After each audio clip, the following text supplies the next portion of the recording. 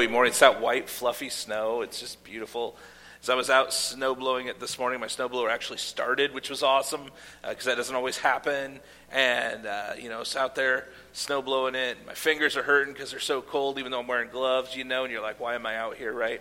And then the wind hits it because it's so fluffy and it blows all over you, and you're like, I hope whoever's watching this from inside their warm house is enjoying it. But I love this time of year. I love playoff time in the NFL, like playoff football, and actually any really playoffs, whether it be basketball, the March Madness, any of that stuff. I love playoff time because everybody takes their play up a level because everything's on the line. Like you win or you go home, right?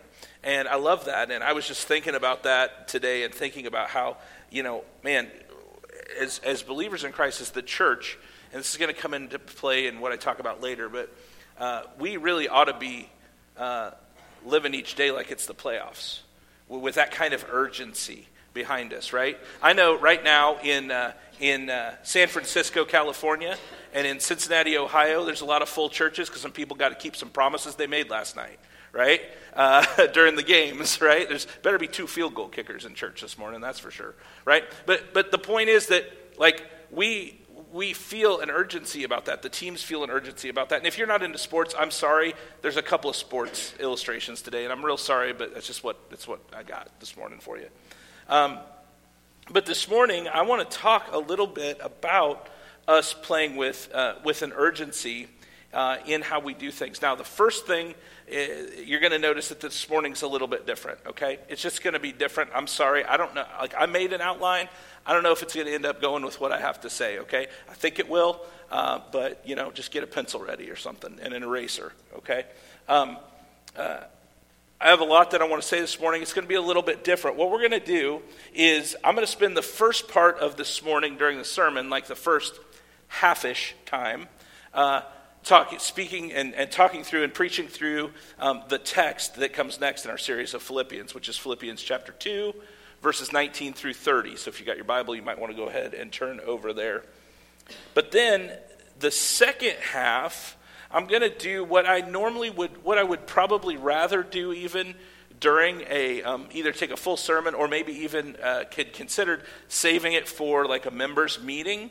But I'm actually going to attach it to the end of the sermon today because I think it connects. And that is a State of the Church address. Okay, now I'm not the president.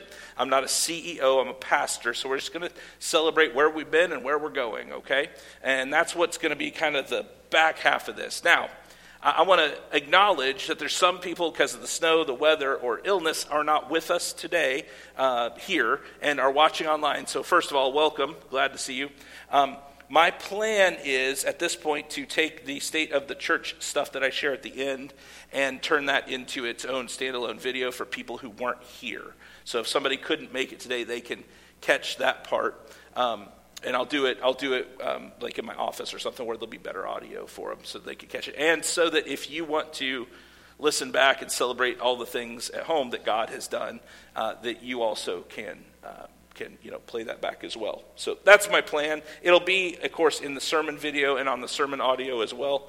But that was just an extra little thing that I wanted to do. With that, let me get a drink of water and then we'll begin, because apparently my voice has decided it doesn't want to participate. And I don't know enough sign language to preach in it. All right. Charles Barkley. That was probably not the name you thought I was going to start with this morning, right? Charles Barkley.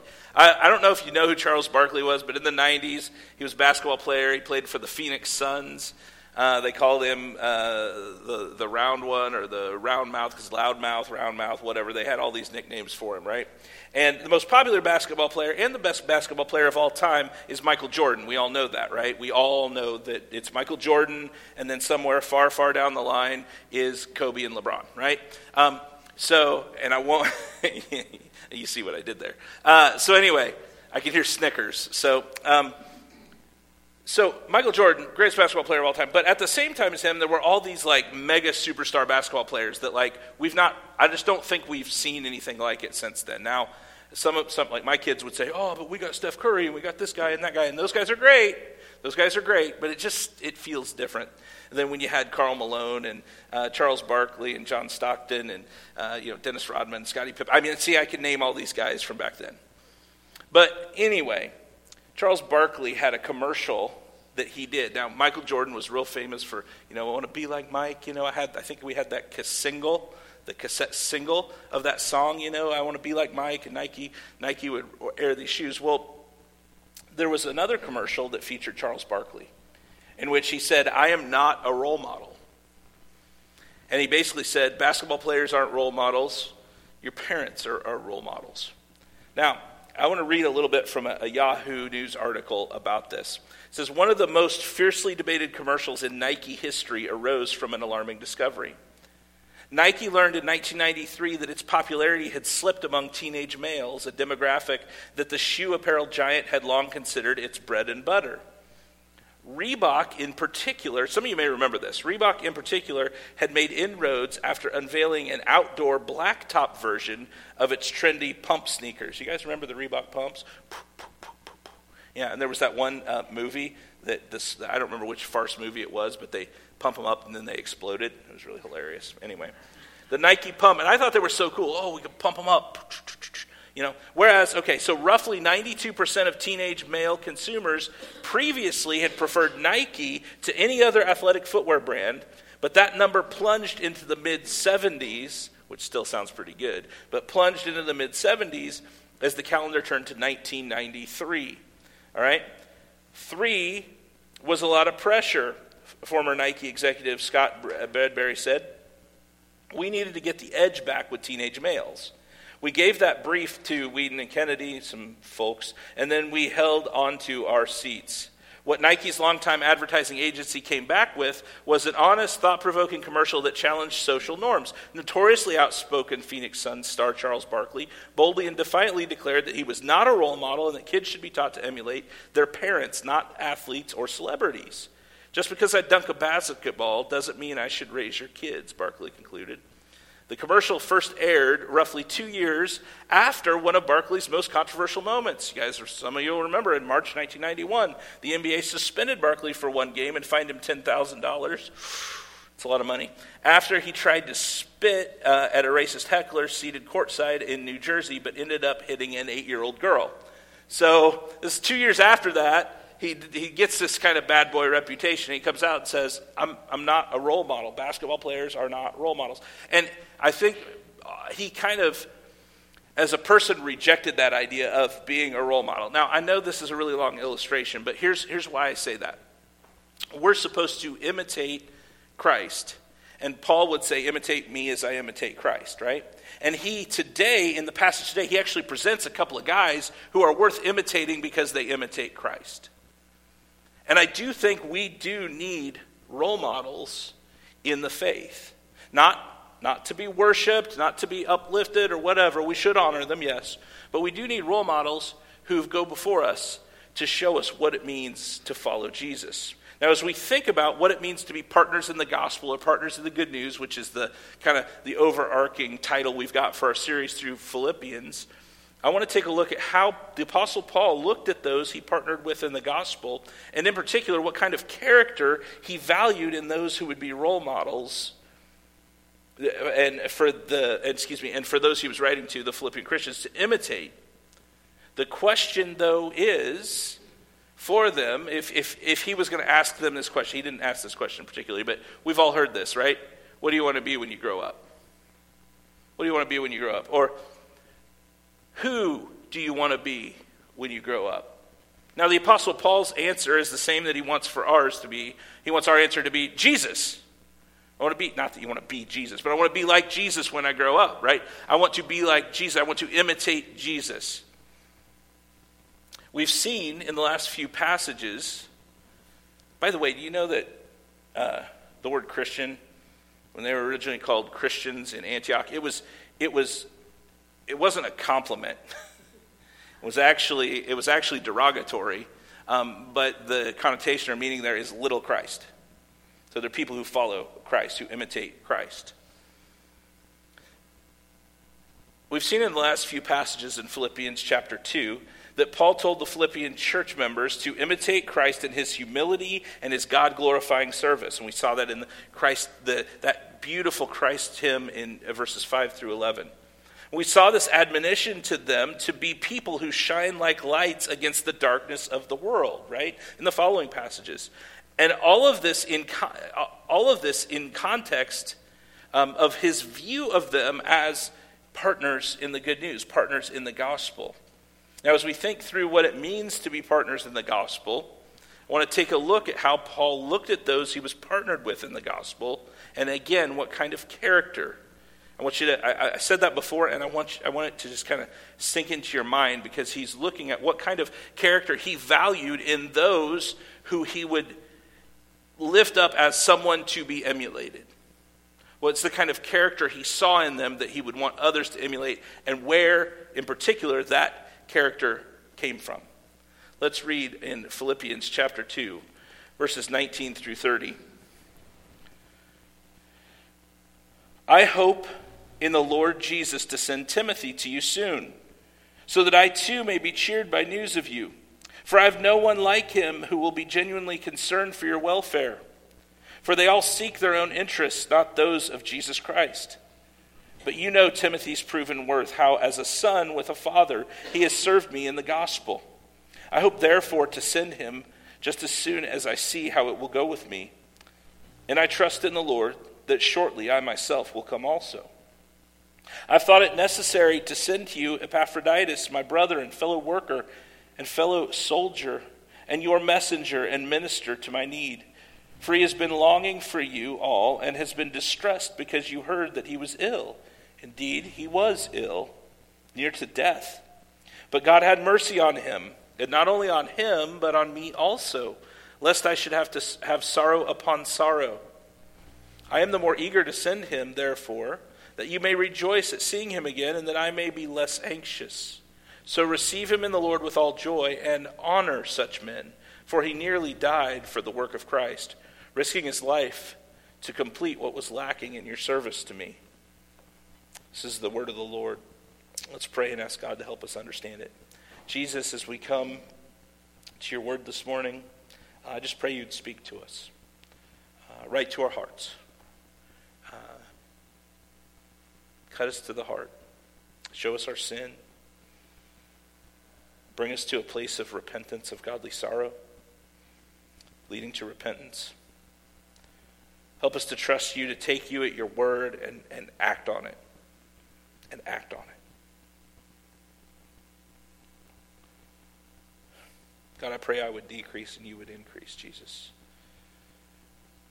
That you be what people remember about today. It's in Jesus' name I pray. Amen. Hey, I forgot to mention something. I meant to mention at the beginning, but tomorrow is Asher's 13th birthday. So just realized that while I was sitting here. Had it written down and everything, so make sure you tell Asher happy birthday and pray for Bethany and I, because we're going to have 3 teenagers at the same time. So, but one's off at college, so he's off on his own.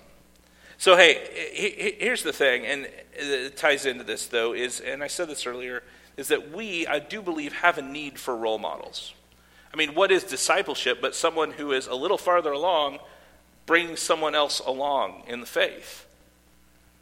We need to see people farther along in the faith than us and watch how they go through life and see how they respond to things and how they serve others. And this does not always mean sitting in a class. It might mean that some, okay? We had our discipleship class on Wednesday nights, and that's not all of discipleship, okay? If that's all, that's not it, okay?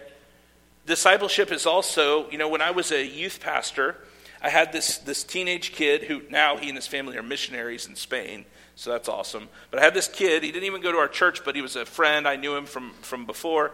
He was a senior in high school, and he wanted to job shadow me in ministry. Like, I'm a youth pastor. I don't know if you're going to watch me sit in my office and play in youth group. Like, what are you going to do? Because back then, I was in my first full-time youth pastor position. I didn't know what, this is a long time ago, right? And so he would come in, and he would just go and do stuff with me. Like if I needed to go to Walmart, he'd go to Walmart with me. He'd see how I treated the cashiers, right? And how I laughed at the weird way they said Keokuk in Keokuk, Iowa, because they pronounce it really weird over there.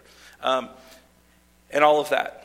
But he would, that was, part of it was watching me, whether it be watching me, kids that would come over and hang out with us and would watch me interact with Bethany, interact with my kids. One of the ways that Bethany and I learned how to be parents is because the first pastor I ever served under, before we ever had kids, we would be at their house after church on Sundays, before church on Wednesday nights, or on Sunday nights, and we would be there with them. We'd be hanging out, eating ice cream, and we would watch them go through their nighttime routine with their kids. We were just there like flies on the wall. We weren't there for that purpose. We were there to hang out with our friends, but we saw how they did their prayers with their kids and how they talked to their kids about the Lord and how they, and we were discipled as parents in that way because we had role models. The way Paul talks about these two guys in particular that he mentions by name here, he talks about them as a reflection of what he had just been describing a few verses earlier in the selfless servant attitude of Jesus, the humility of Jesus. So what he's got, it's real interesting if you look at the whole of Philippians 2, and I don't know that I had ever realized all of this and its connections before studying it for this sermon series, but you start out with him saying, be like Jesus, imitate Jesus, and then here's what Jesus is like. And then when you do that, here's practically how you do that. And then you'll shine like stars up, like bright lights against the darkness of the world. And then he's like, and I hope to send these two guys to you. And they're examples of that, what I just said. It's an incredible through line. So we come to the first dude, Timothy. And Paul obviously loves Timothy. He's talked about Timothy a lot, calls him his son in the faith. But Paul highlights some things about Timothy's demeanor and his care that may be potentially preparing them to listen to Timothy, who's his son in the faith. The way he talks about Timothy seems like Paul is preparing the Philippians to follow him, to follow Timothy. Why would he be doing that? Well, Paul, as he alludes to, he hopes to come back to him, but he's not sure what's going to happen to him, right? He's not sure that he's going to make it out of his present distress, his present situation. So Paul talks about Timothy. He says, I hope in the Lord Jesus to send Timothy to you so that I too may be cheered by news of you. For I have no one like him who will be genuinely concerned for your welfare. First of all, Paul had no one else that he thought was more like-minded than him, right? Timothy was like-minded with Paul. Probably because Timothy spent so much time with Paul. And he calls him his son in the faith. And they were like-minded. And Paul, we know where Paul's mind is, right? And who it's on imitating is Jesus. And here we got Timothy. He says, I got no one else more like-minded. And he goes on, who is going to be truly concerned for their welfare, for their well-being. So we see Timothy, this guy who is imitating Paul as he imitates Christ, so he is like-minded with Paul. So Paul has discipled him, has raised him up as a pastor, installed him in his church and all that. All right? And trained him up and released him to ministry. And now he's like, I hope to send him to you. And he's saying, there's no one else that's as much like-minded as me for you whose heart is set on your welfare. And he talks about how other people are just after their own interests. Everybody else they're more concerned with their own interests. But this guy cares for you. So when we talk about someone who's partnering in the good news, who's imitating Christ with that humble attitude, it's someone who has a genuine care for the welfare and the well-being of others. He's proven, 22, but you know Timothy's proven worth, how as a son with a father he has served with me in the gospel. And 23, I hope therefore to send him just as soon as I see how it will go with me, and I trust in the Lord that shortly I myself will come also. But he just didn't know, right? I mean, he hoped he would come, but he didn't know. But even if he didn't, he knew he could trust Timothy with the ministry.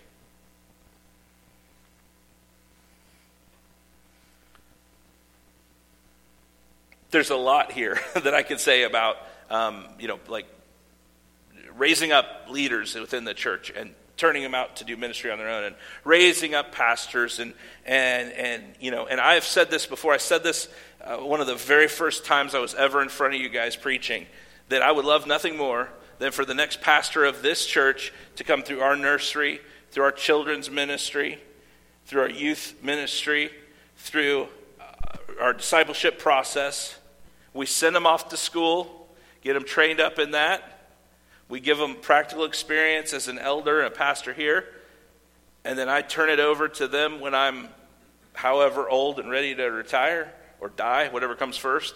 At this point, it may be death, but before I'm able to retire. And turn it over to them, and I ride off into the sunset.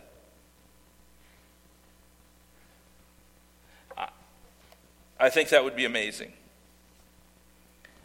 That doesn't happen overnight. People don't just immediately become these kind of people. It takes time. And it took effort of Paul.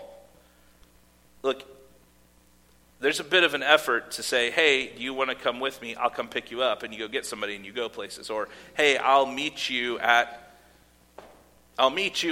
coffee at 10 a.m. on Saturday, every Saturday for 6 weeks, so we can go through this explaining Christianity stuff that my pastor taught me at church and talk through it. It takes effort. You got to prepare, you got to be ready, and you got to show up and be there. You got to be prayed up and ready. It takes effort. Anyway, sorry, that's kind of an aside. Let's go on to this next dude, Epaphroditus, or as I like to call him, E-Money. I won't call him E-Money during the sermon, but I guess I just did twice. But Epaphroditus, well, sometimes when I'm taking notes about him, I write E-Money. But anyway, which really isn't that much less writing than Epaphroditus, but it's sure easier to spell. What do we know about Epaphroditus? Well, we know that he was concerned about the people because they heard he was sick. So he's worried about them because they heard he was sick. In fact, Paul says he almost died. So this dude who's out doing ministry, he's ministering to them, he's ministering to Paul, and he comes and he almost dies, and the Philippians get word of it, and Epaphroditus is concerned about them because they heard he was sick. This is those people, they heard I was sick. I'm worried about them and how they feel, and they may be scared for me, and here I am all better, and he wants to go and be with them. He wants to assure them that he's better, right? Because he doesn't even, he's not concerned about his own health, which at that point was fine, right? Because he was healed.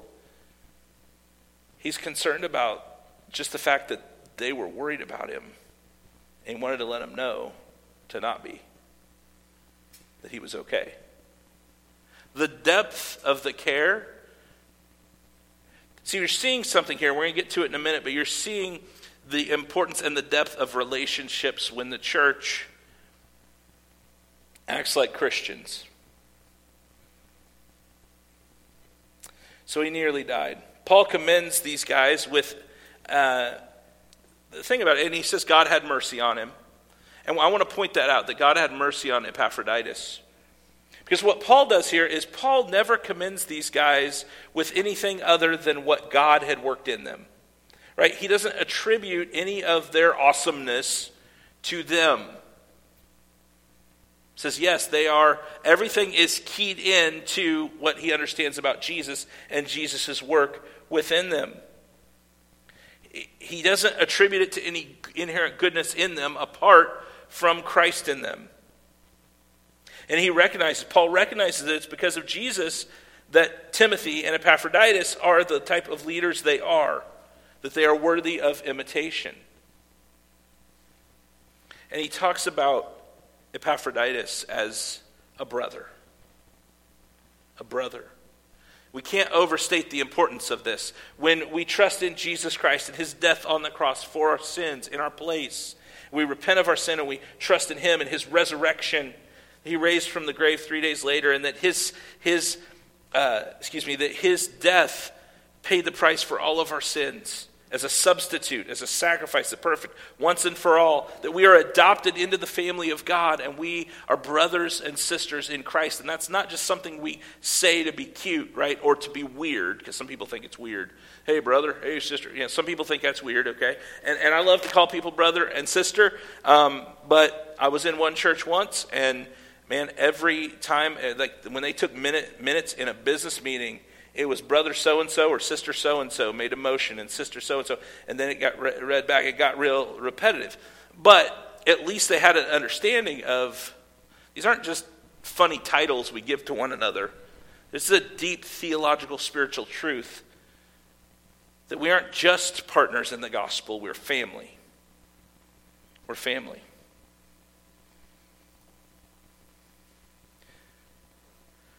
I want to give three main aspects that we see from Timothy and Epaphroditus through Paul's talking about them, of what partners in the gospel do, or what we are partners in the good news, okay? And I want to challenge you in that be who you are to one another as well, okay? And then after that, I'm going to go into the state of the church stuff for a little bit. But the first one is partners in concern for one another. Partners in concern for one another. I think we care about one another. I do. However, our care for one another sometimes,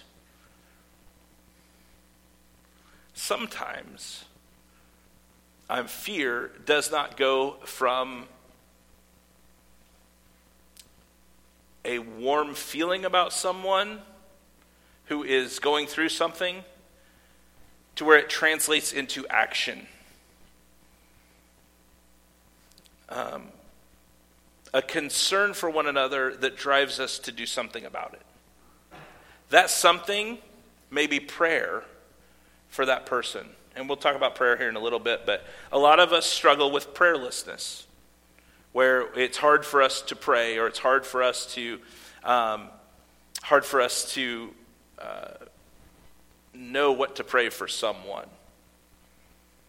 But I think a genuine concern for one another, look, with Epaphroditus, it was translated, like he was concerned about even how they were concerned for him, and they were concerned for him, and he was concerned back that they were overly concerned, and he was fine.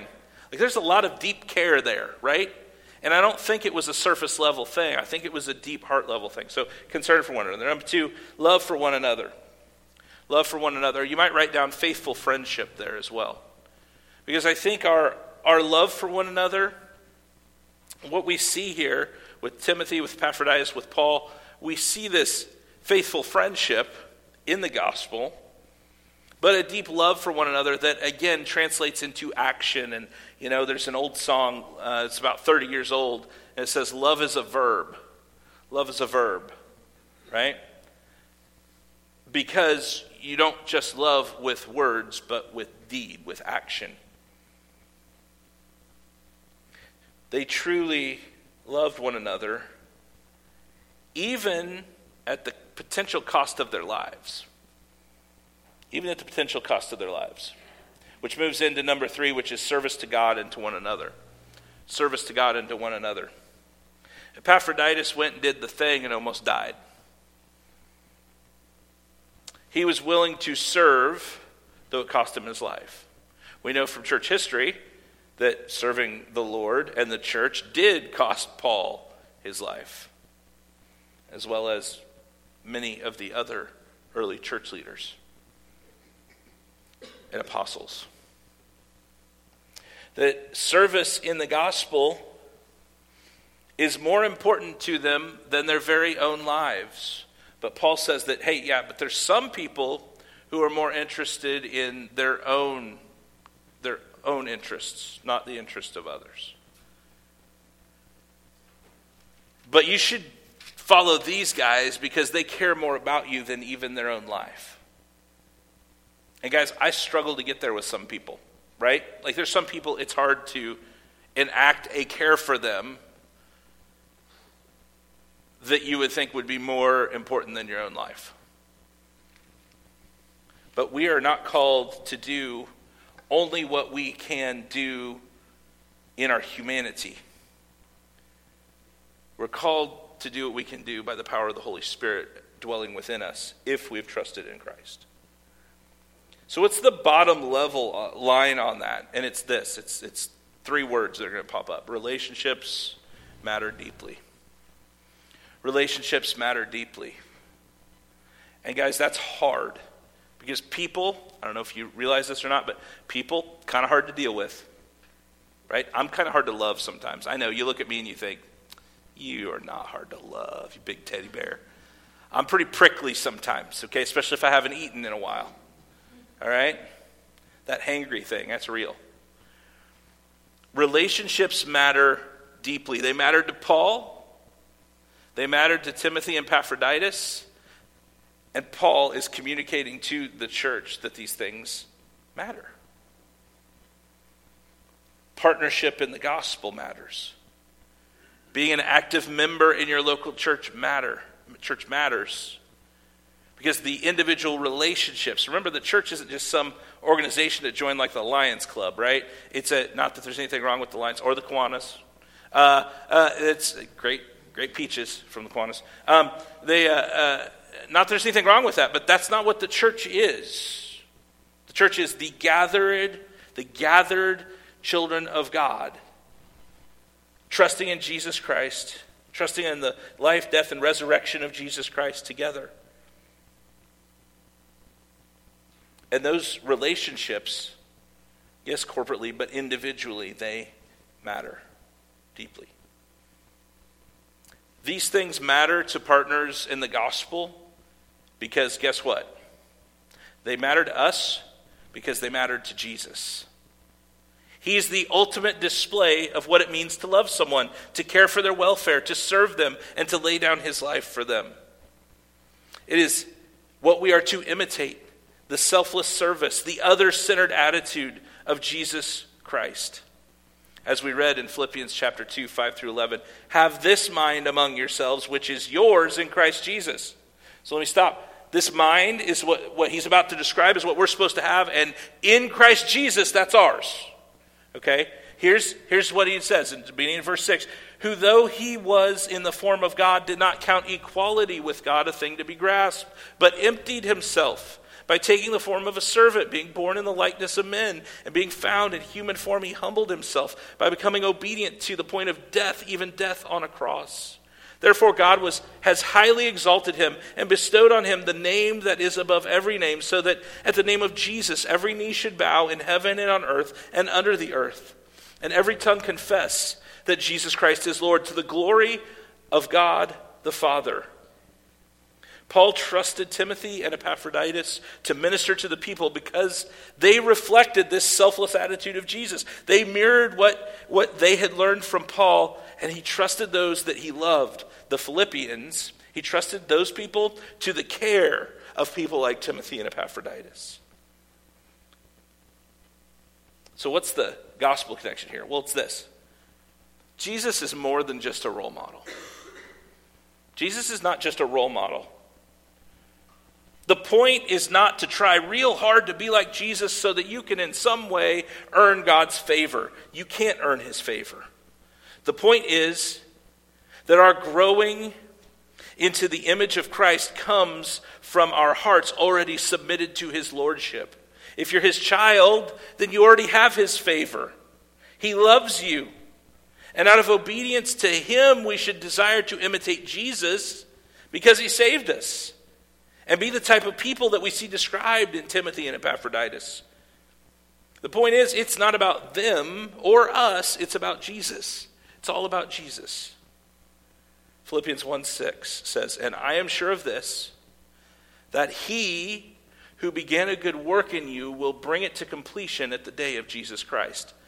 The question for you and me is, will we trust him? Will we trust him? So he says, he who started the good work will complete it, bring it to completion of the day of Jesus Christ. So will we trust him by obeying him? We take him at his word and say, okay, he says this, and he did this for me on the cross, and so I'm supposed to do this as his follower. And the outcome will be he will complete his work in me. So will I take him at his word and do it? So now I want to switch gears a little bit here. I know it's weird. I haven't figured out a good way to do that yet, to switch gears here. But I just want to talk a little bit about the state of Hope Bible Fellowship, like where we're at, where we're going, and kind of give you, last year I preached a whole sermon series over our mission and vision, right? And kind of who we are, where we've been, where we're going. We're going to do that, and that's probably, you're going to hear that periodically throughout the next several years. But what I want to do first is look at where we are, and celebrate what God has done in this last year. This has been the last 12 months, so back through 2021. I know everybody's thinking, yeah, it's been, a mess. You got the COVID and the political stuff and the upheaval and all that stuff. But God has been doing some really cool stuff in 2021. And from a human perspective, we look at it and we're like, well, that's pretty small stuff. But when I list all this for you in just a minute, you're going to be, maybe your mind may be a little bit blown. And I'm sure I missed some of the things that God is doing because God does stuff that I don't realize he's doing, okay? So let me just say that. But first thing was, this past year I preached through a series of sermons as we began to go through this process of replanting Hope Bible Fellowship and replanting and relaunching out into the world, which is still in process. But I preached a series of sermons on our mission: gather together, grow deep, and go wide. To gather together, to worship the Lord Jesus, to be faithful to that, to grow deep together in our discipleship and discipling of one another, and to go wide with the message of the gospel, which means across the street and across the world.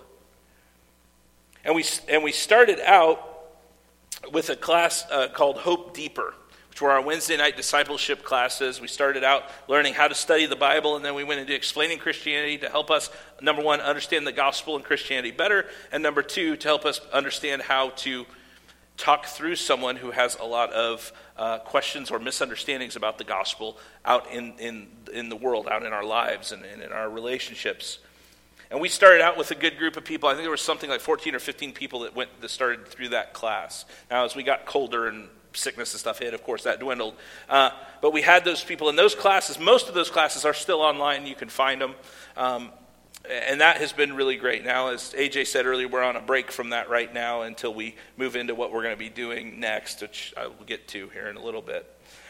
We have had new attenders coming, ones and twosies at a time, and it's been fantastic. And we have met and welcomed several awesome people. And of those people who've started coming and attending our church, we had a membership class for anybody interested in finding out more about what it means to be a member of Hope Bible Fellowship and then enter into that process of becoming a member. And we had 9 people attend that class. 10 if you count me, but I'm already here. So we had 9 people attend our membership class. And I'm working to get through individual interviews with those people. So if you're in that class and I haven't sat down with you one-on-one or like with me and Bethany or whoever, somebody hasn't done an individual interview with you, and it may or may not be me as well. I may use some of the deacons for that. We're working to get that done because what we want to do is we want to bring all those people in at the same time after we've gone through those, made sure people understand the gospel, and we want to make sure you're, as best we can tell that you love the Lord and you understand the gospel and you understand what it means to be a church member. And so that's part of what that class was about, but then we do individual interviews. So we're still working on that, but Lord willing, we'll be bringing 8-9 people into membership this year, which is really exciting. Third, we did the trunk or treat outreach. I don't know what else to call it. I know we didn't use trunks, but we had plenty of treats. And we did this Halloween outreach out here. And to be able to hand out hot dogs and coffee and just, it was a really awesome thing for people to see, oh, you guys are here and you care about the neighborhood. You care about the community. And then the Dixon Christmas Walk. As far as I can tell, and there was another pastor there, and I asked him, I said, hey, did you see any other churches that were here? And he said, no, you're the only one I've seen. So I think we were the only church at the Dixon Christmas Walk with a booth. We won't be next year probably. But I think we were the only church with a booth. We had 300 gift bags with Bible comics, with coloring books, and with some devotionals, and then some gospel tracts and different things that we gave out. And we gave those out in about an hour and 15 minutes. And then we were just standing around talking to people because that's all we had. But people were coming by. Where's that church located? Where's that? Yeah, we're over by Oliver's. It's our landmark, right? And yeah, people were like, they were super thankful just that we were there and we cared enough to be out there and do this and to talk to them and not be weird. Like, we weren't weird, well, I'm always weird, but some of us weren't weird, right? Some people weren't, but we were just there and caring for them, and guys, and we've seen some fruit from that. We also brought in a brand new set of bylaws. I don't know if you know how big of a deal that is, but to do an overhaul of your Constitution or your bylaws like that and bring it in where it sort of changes up some fundamental things, but have you guys look at them and read them, and for us to bring that in and it to be voted unanimously in, that's huge. Only God can do something like that. So it's been a good year. It's been a good year. It's been a big year, right? We've had, and we've added kids too, right? We've had babies born, right? It's been great. So where are we going in 2022? Where are we going in 2022? Well, we're going to continue to gather together, grow deep, and go wide together. But we're going to push that further, Lord willing, and as we follow the Holy Spirit, we're going to push that farther. The first thing that you're going to notice is a focus on prayer. First thing you're going to notice is a focus on prayer. It's been something that's been on my heart for several months now, in my own life personally, but also the life of our church, that we need to be a more prayerful church. We're going to be praying for God to invade our hearts and our church and to make us into who He wants us to be. We're going to have more prayer times during the services. You're going to be invited to some special prayer and worship evenings periodically that are going to be happening. And we're going to focus on crying out to the only one who can really help us. Friends, until Jesus has fully captured our hearts,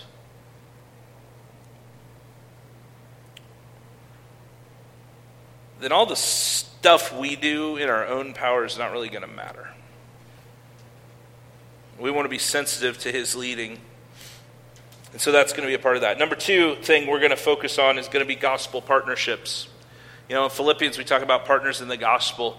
Guys, we can't do this alone.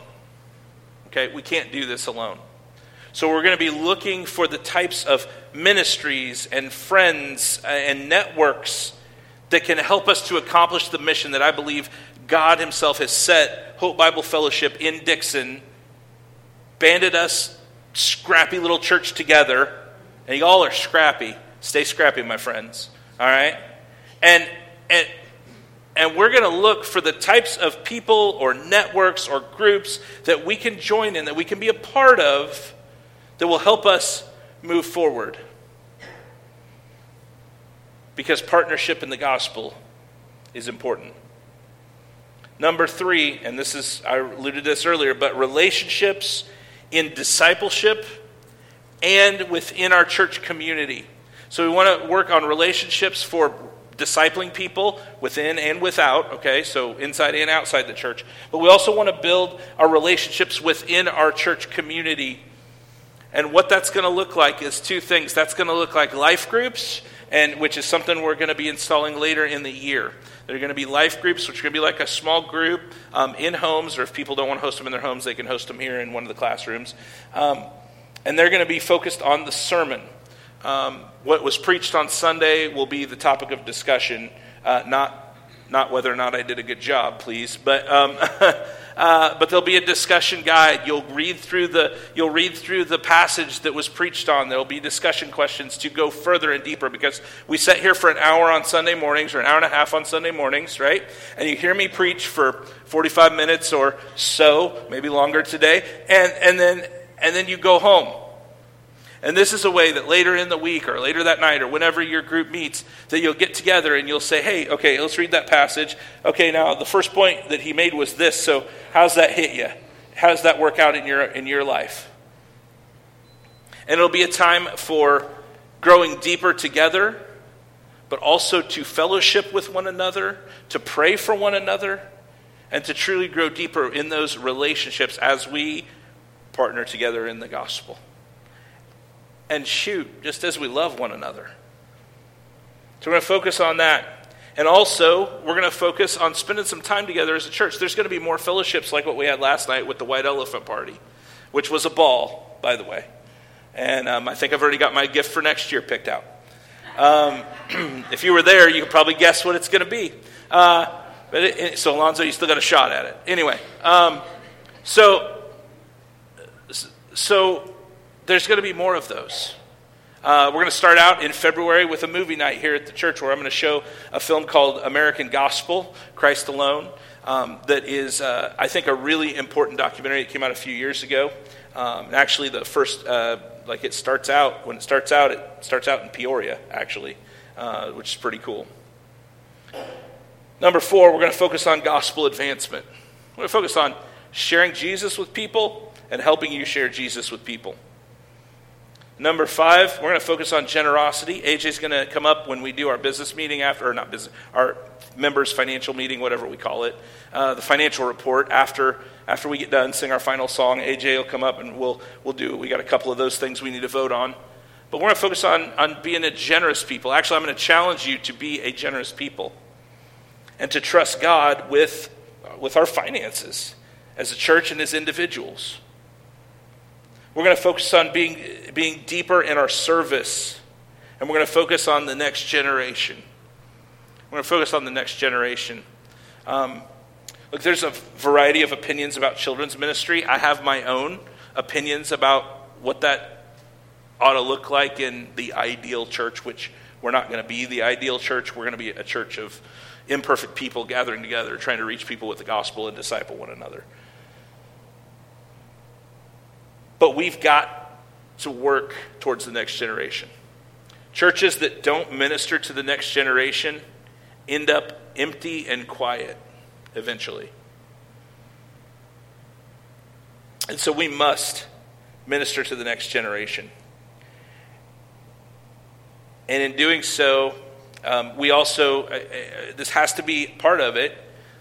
We want to minister to children, but we need to minister to dads. We need to minister to men and women, yes. But there's a study that is out, and I don't have the exact statistics, but it's really quite shocking that if you minister to the kid, you might get the mom. If you minister to the mom, you'll get the kids. But if you minister to the dad, it's like 85% going to get the whole family. And so those are the things we need to be focused on. So what I want to do right now is I want to close with just we're going to sing a song, but I'm going to have the musicians. You guys go ahead and come up. And I know this is weird at the end of the sermon to do this, but you hired me, so it's kind of your fault. And I ain't going anywhere. So anyway, just in case anybody was scared, when I get up here and talk about, the future, no, I ain't going anywhere. So what I want to do is have a time of prayer. Before we go into our members meeting, before we get into talking about finances and nitty-gritty and all that stuff, is just to pray together as a church. Because, again, I said, we're going to be a prayer-focused church. And so Dana and the band are going to play, and they're going to sing the final song. And I'm going to invite you, and we did this a few months ago, but I want to invite you just to come up to the altar area here, if you're physically able, and kneel down and just pray for our church together as kind of as one voice, okay? And you can pray silently. You don't have to pray out loud. If you want to pray out loud, you're welcome to. But the music will be playing. If you're not quite there yet, you can just stay where you are and stand and sing, or let the words of the song wash over you. But I want to invite you to come down and pray for the church. If you're physically able to kneel down here. If you're not, you can come down and sit in the front row, or just pray where you're at. I'm fine with that. Nobody's going to think you're less holy if you don't come down here, okay? I promise. And if they do, then you send them to talk to me. All right? We'll have a pastoral visit. All right? I'm just kidding. I'm not that guy. All right? But I just want to open this up for a time of prayer during the song, and then we'll just worship. You worship through prayer. If you stay and sing where you're at, and then when they're done, Dana will close us in prayer, and then after that, we'll just take a real quick break. If you need to run to the restroom or something, just take about 2-3 minutes, and then come back in here, and we'll start our financial meeting so that we can get everybody home at a decent hour. Okay? Would you stand up with me? I'm going to lead us in a word of prayer, and then the altar will be open. Father God, as we come, I just thank you so much for this group of people. God, you've gathered us here together for a reason. It just is astounding to me. It's mind-boggling that, I'm in this room for a reason that was picked by you long ago. That everybody in this room is in this room for a particular reason, that you've purposed us to be here together. And this exact group of people in this exact formation will probably not ever be exactly together in exactly the same way again, but you've purposed for today for this to be.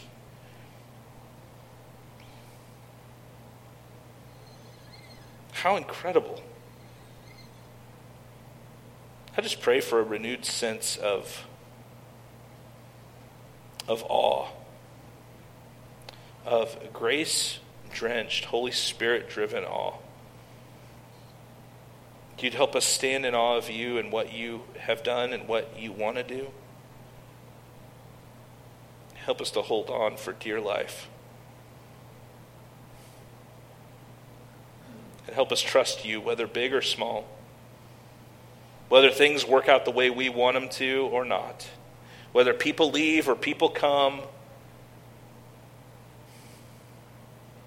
Help us to hold on to you for dear life.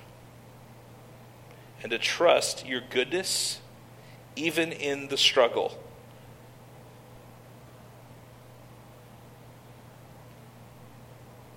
I love you, Jesus. And without you, this is all pointless.